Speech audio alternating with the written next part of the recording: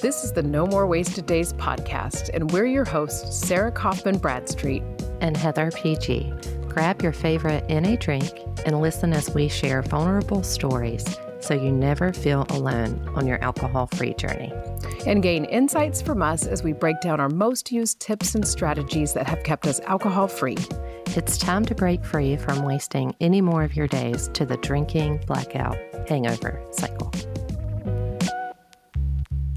All right. Welcome back to another episode of the No More Wasted Days podcast. I'm one of your hosts, Heather. And I'm your other host, Sarah Kaufman Bradstreet.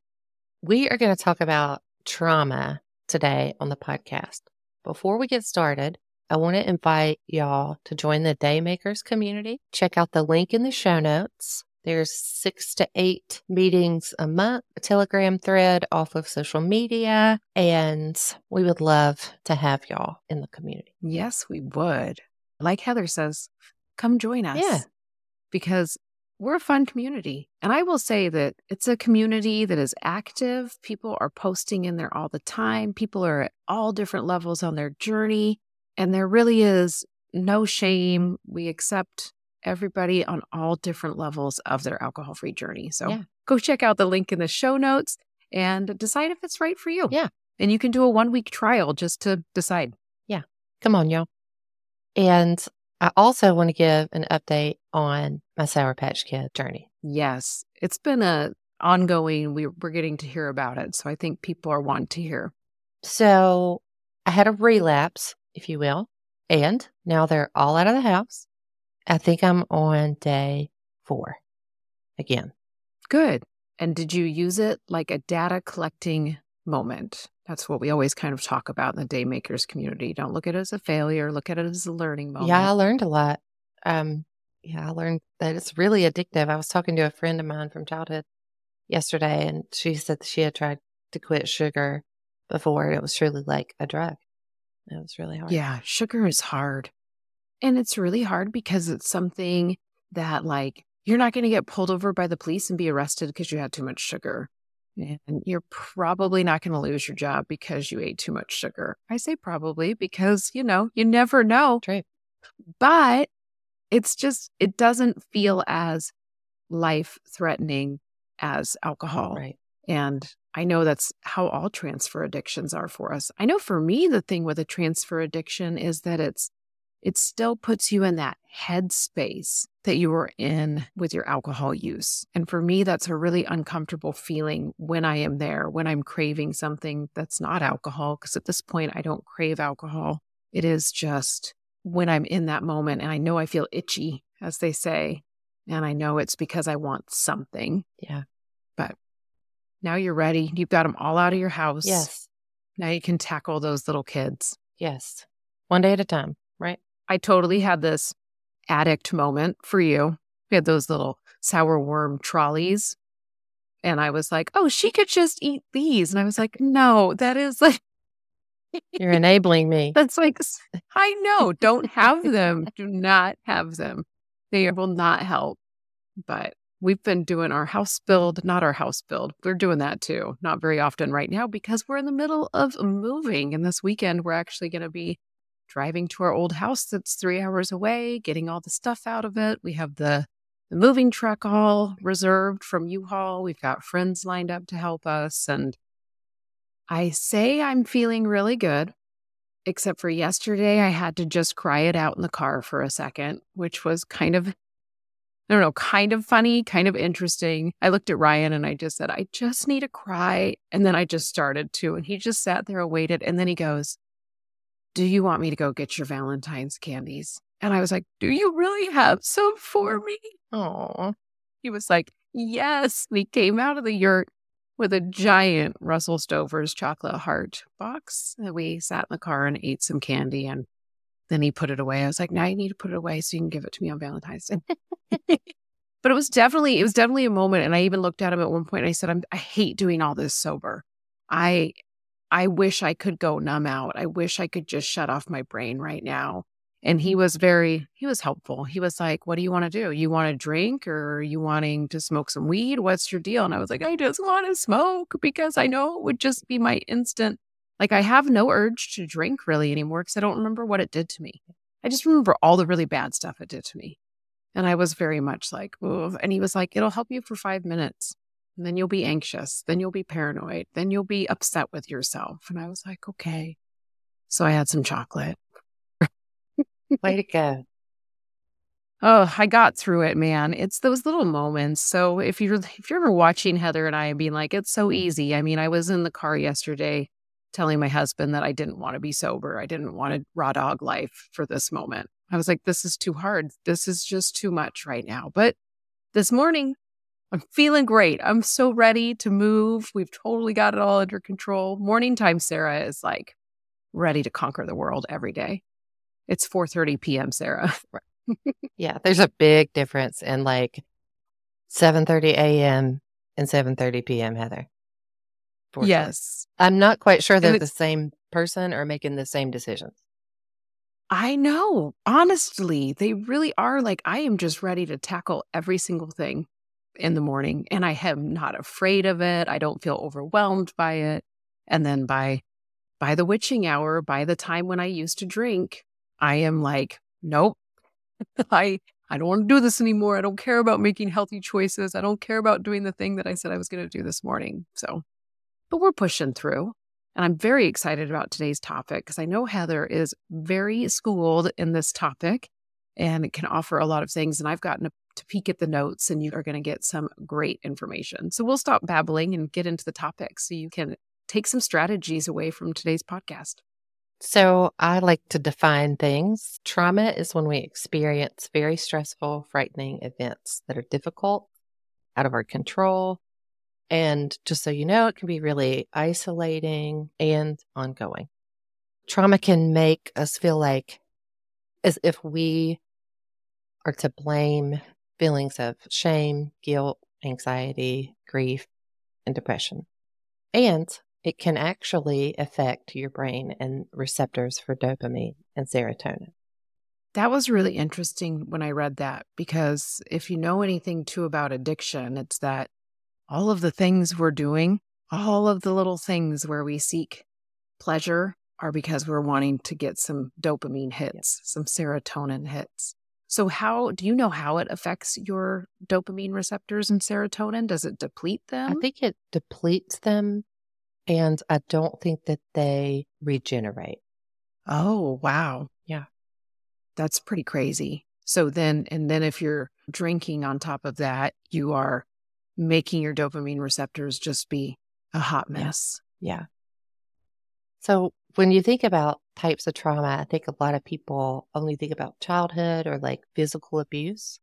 Mm-hmm. So there's physical, mental, emotional, environmental, occupational, generational.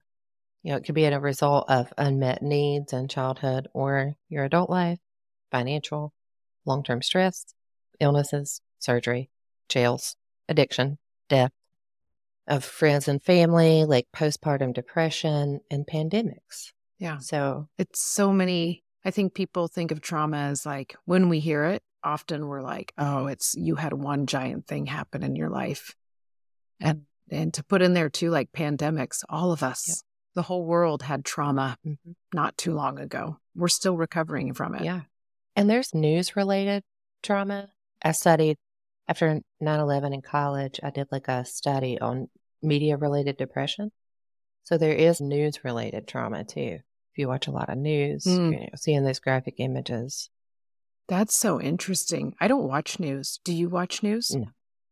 I don't at all. Like I really steer clear from it. My husband he's into the political side of news, so he fills me in that area. And if there's something I feel like I want to research, I do. But otherwise, I cannot do news. And I know I hate to say that because I feel like I should be informed. I want to be informed, but it is a little bit too much. It's like I'm just trying to raise my humans and keep my family safe and keep me safe. Yeah. Martha loves NPR, so I rely on her to share news. NPR comes at you in a more gradual pace than NBC, CBS, Fox News. I feel like all those are they're so fear-mongering that on whichever side you're on. But my parents will often send me articles and I'm like, this is from your news, Yeah. which is on very one side. So Yeah. I think when we look at symptoms of trauma from being easily startled, tension, feeling on edge, difficulty concentrating, mood swings, anger, risky behavior, memory issues, headaches, self-harm, suicidal ideations, attempts, obsessive compulsive tendencies, panic episodes, paranoia. I mean, it's pretty symptomatic.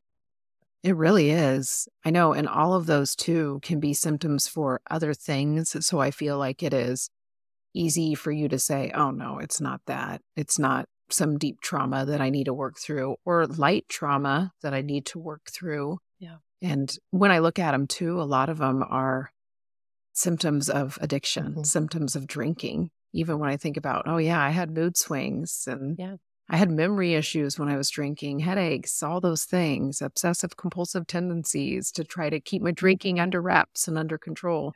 Do you think that just the being a drinker for years on end causes trauma? Your use can give you like PTSD, post-traumatic stress disorder. I confirmed that with one of my therapists when I first quit drinking. I was just curious, and she said, absolutely. From using alcohol itself and the experiences that you have. That's so interesting. Post-traumatic stress disorder. It's not just for folks who have been in combat. I think that's something that we often think about. And then there's secondary PTSD, witness traumas such as ER staff, ICU, social work. I used to teach physicians at the trauma hospital that I used to work at about secondary PTSD. We tried to debrief at the end of a long shift if we'd had shootings or major car wrecks come through, and just really try to bring awareness to the providers on that. So they know it's coming, and that's something to really be aware of. I know when I taught, just taking home students' emotions was hard for me. That was one of the things I was very happy to leave behind with teaching, is it was hard to take on what I knew what was happening at some students' homes and, the hard issues that parents were going through, and just having the inside scoop was not always something I wanted. It's very helpful when you're working with kids, but sometimes it's really hard to take on. And now kind of hearing that going, oh, well, that's PTSD that you can be walking around with if you are a medical provider or some sort of care provider. I know you and I have talked about the fact that, and maybe it's because I was a teacher, you worked in social work, so we're just more aware of it. But I always feel like people are like, oh, I'm a teacher and my drinking has gotten out of hand. Oh, I'm a nurse and my drinking is just out of hand. It's almost that self-diagnosis to a very stressful job. Yeah. My oldest niece, she's like my kid, even though she's 31. She's a teacher. And we just had this conversation last week about, absorbing the traumas and the kids that have pretty bad home lives and are food insecure. And she has a big heart. So we were talking about that. That stuff is hard. Yeah. Then there's complex PTSD. This is usually a combination of multiple past and current traumas, most often started in childhood. And so it's like your caregivers had mental health struggles, substance use, even from an attachment perspective, like how we are attached to our caregivers or lack thereof. Yeah. Can create CPTSD. It's a lot of acronyms. I can see. I can see all of that. So I know too, people talk, maybe you're going to talk about this a little bit later down, but I've heard the term thrown around by Gabby Bernstein. I don't know if she's coined it or if it's just something that's everywhere, like big T trauma, small T trauma, because it's something I talk about with my kids. I'm kind of like, I know it is trauma, but it's small T trauma. That's not your big T trauma. I'm sorry. But is that something you've heard? Is it actually a thing? Yeah, it's definitely a thing. I'm not sure who coined it. I think when we think of big traumas, you'll think about I always use some of my own. Like my dad passed away. My first love passed away like a year and a half before. And then cancer diagnosis, the pandemic. Yeah. The little T traumas, things that come to my mind are like if you're in a minor car accident or maybe a smaller natural disaster. That makes sense. Okay. I feel like I was thinking small T traumas were even more, I don't know. I think sometimes when my kids will talk about things and place the word trauma on it, I feel like it's a word that's thrown around a little too easily. And maybe it's more that it's like, no, you just experienced a life stress. Yeah. Like, and it's going to linger for a little while. I feel like it's become a word that everybody uses quite freely right now. Yeah. Myself included. Yeah. We have a kind of a joke, and you should not joke about trauma, but we have a joke in our house called it's a trauma response because Martha does psych nursing. She works at a detox facility, and I've done social work for a long time. So it's a common word for you guys in your vocabulary for sure. Yeah. So I think an interesting way of looking at like addiction. Addiction is an attempt to solve the problem and most often rooted in trauma. And our traumas, they don't go away, unfortunately, but we can learn how to live and cope with them. Like the ways that we can live and cope with them, EMDR, which is eye movement desensitization repetition. I actually just started that yesterday. And I'm so interested to hear how it goes for you. Yeah, I hear it's life-changing. And I'm here for it. Yeah, that's what I've heard from people. I am here for it. So EMDR. And did you, it seems like your therapist is very schooled in all of the newest methods that maybe people are talking about on social media or whatnot. So did you just reach out to a brand new therapist for EMDR? So you have to be specialized to do EMDR. So I got a referral from one of my therapists. Okay. Yeah. And I could do it virtually. And oh, wow. My new therapist lives in the city that we used to live in. And that's kind of a far drive. And, we live in the country. So I don't know like how many like specialized therapists there are here. So started that yesterday. So you'll have to keep us posted on how it goes if you don't mind sharing I don't mind. And that there's internal family systems, IFS. I've also done that. And it's really helpful. And you learn so much about your protector parts and the reason why you do certain things that you do. It's really interesting. Yeah. It's like I have visualization tools. It's pretty cool. That's one that I've just done research on my own. And from what I've read, tried to start doing it a little bit to myself. And it's very, very cool to look back and think, oh, this is a learned behavior because I had to do this so often as a child that I think I need to protect myself from this thing, which I no longer need to protect myself from, or even getting a mental image of where did Drinker Sarah originate? What was she trying to solve? And I always go back and see teenage me when I think about it. And I'm like, oh, it's so interesting. It's also, I feel like, just kind of cool to see your parts in different ways and go, oh, that's just the teenager in me still trying to fit in, still trying to be totally different than everybody. There were so many different parts of me that I was just trying to work out in those young years. Yeah. So that's what I'm very interested in. Yeah, I highly recommend it. We learned a good bit about it in my life coach training. Of course, I can't do it. I'm not a therapist. So I don't want to be a therapist. Yeah, you do need to, we should put a disclaimer. You do need to find a therapist for all these things. Reading about it is great and implementing some of the practices. But if you are like, oh, I really want to take a deep dive on one of these things, start looking up therapists that are specialized in this and talk to your insurance and see if you can get some of it covered. And it's a great thing. Yeah. And like Psychology Today is a good resource if you're looking for a therapist to do one of these type of treatments or modalities. So I think too, when we look at ways to cope, we want to avoid substances. I can tell you from true lived experience that it does not help. It does make it worse. And you want to spend time with friends and family who you really trust, who are supportive. I thought about you, Sarah, like maintain your routines, meals, exercise, sleep, practice mindfulness, and just try to focus on what you can manage and just maybe tell yourself in those moments I was doing the best that I knew how to do. Mm-hmm. And Oh, I think yeah. that's, That goes almost into like the forgiving your drinking self Yeah. when you are going, why did I try to self-medicate? Like, why was I trying to do that?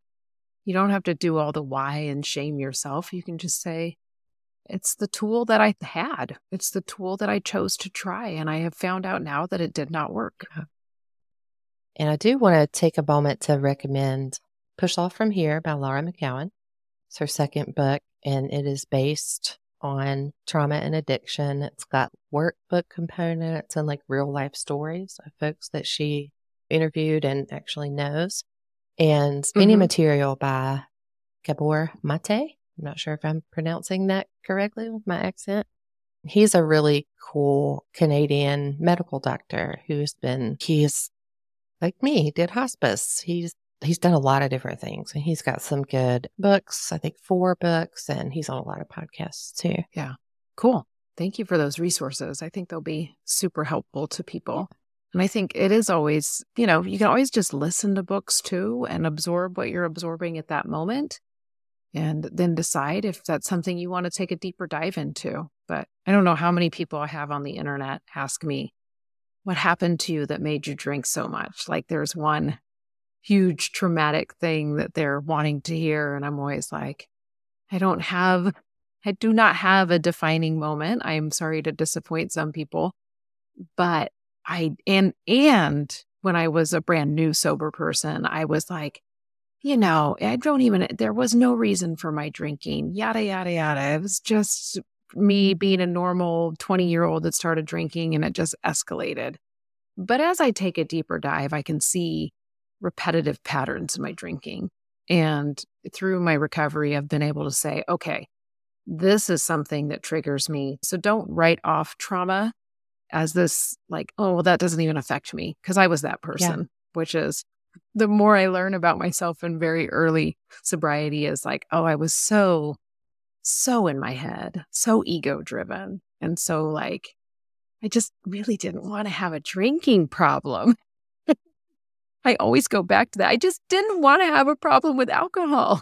So I was trying to say everything to make it not true for myself. And then I started being like, you know what? It's totally okay to have a problem with alcohol, and it's totally okay to seek how to fix it. Yeah. I think it's a lot of collective, maybe small traumas with some big traumas. And I know it sounds scary, but I think it's really noteworthy and key for truly a push-off point to maybe have some long-term sobriety from alcohol. Yeah. And if you really do start doing the work and learning what your things were, and maybe they were big things, maybe they were small things, but when you really start to learn, it makes it easier.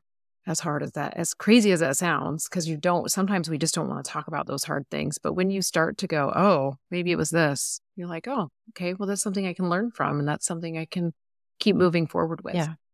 So I want to also invite you all to take a look at the link in the show notes. And I've got some spots in my one-on-one coaching.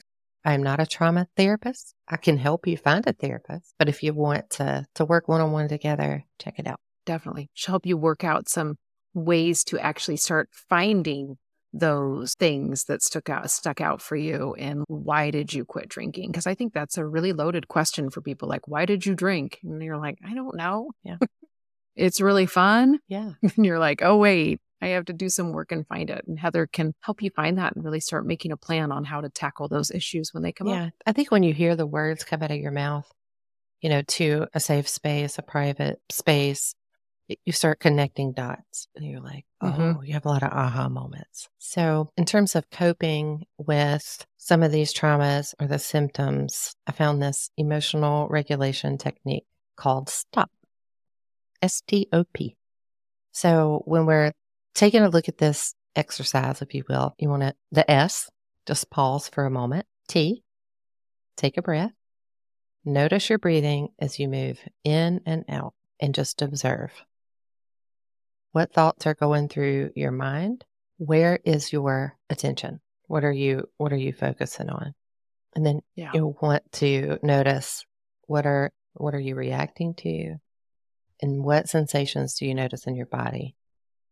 And I have observed personally and watching and talking to other people, folks who are trauma survivors like me, we don't feel a whole lot in our body at first.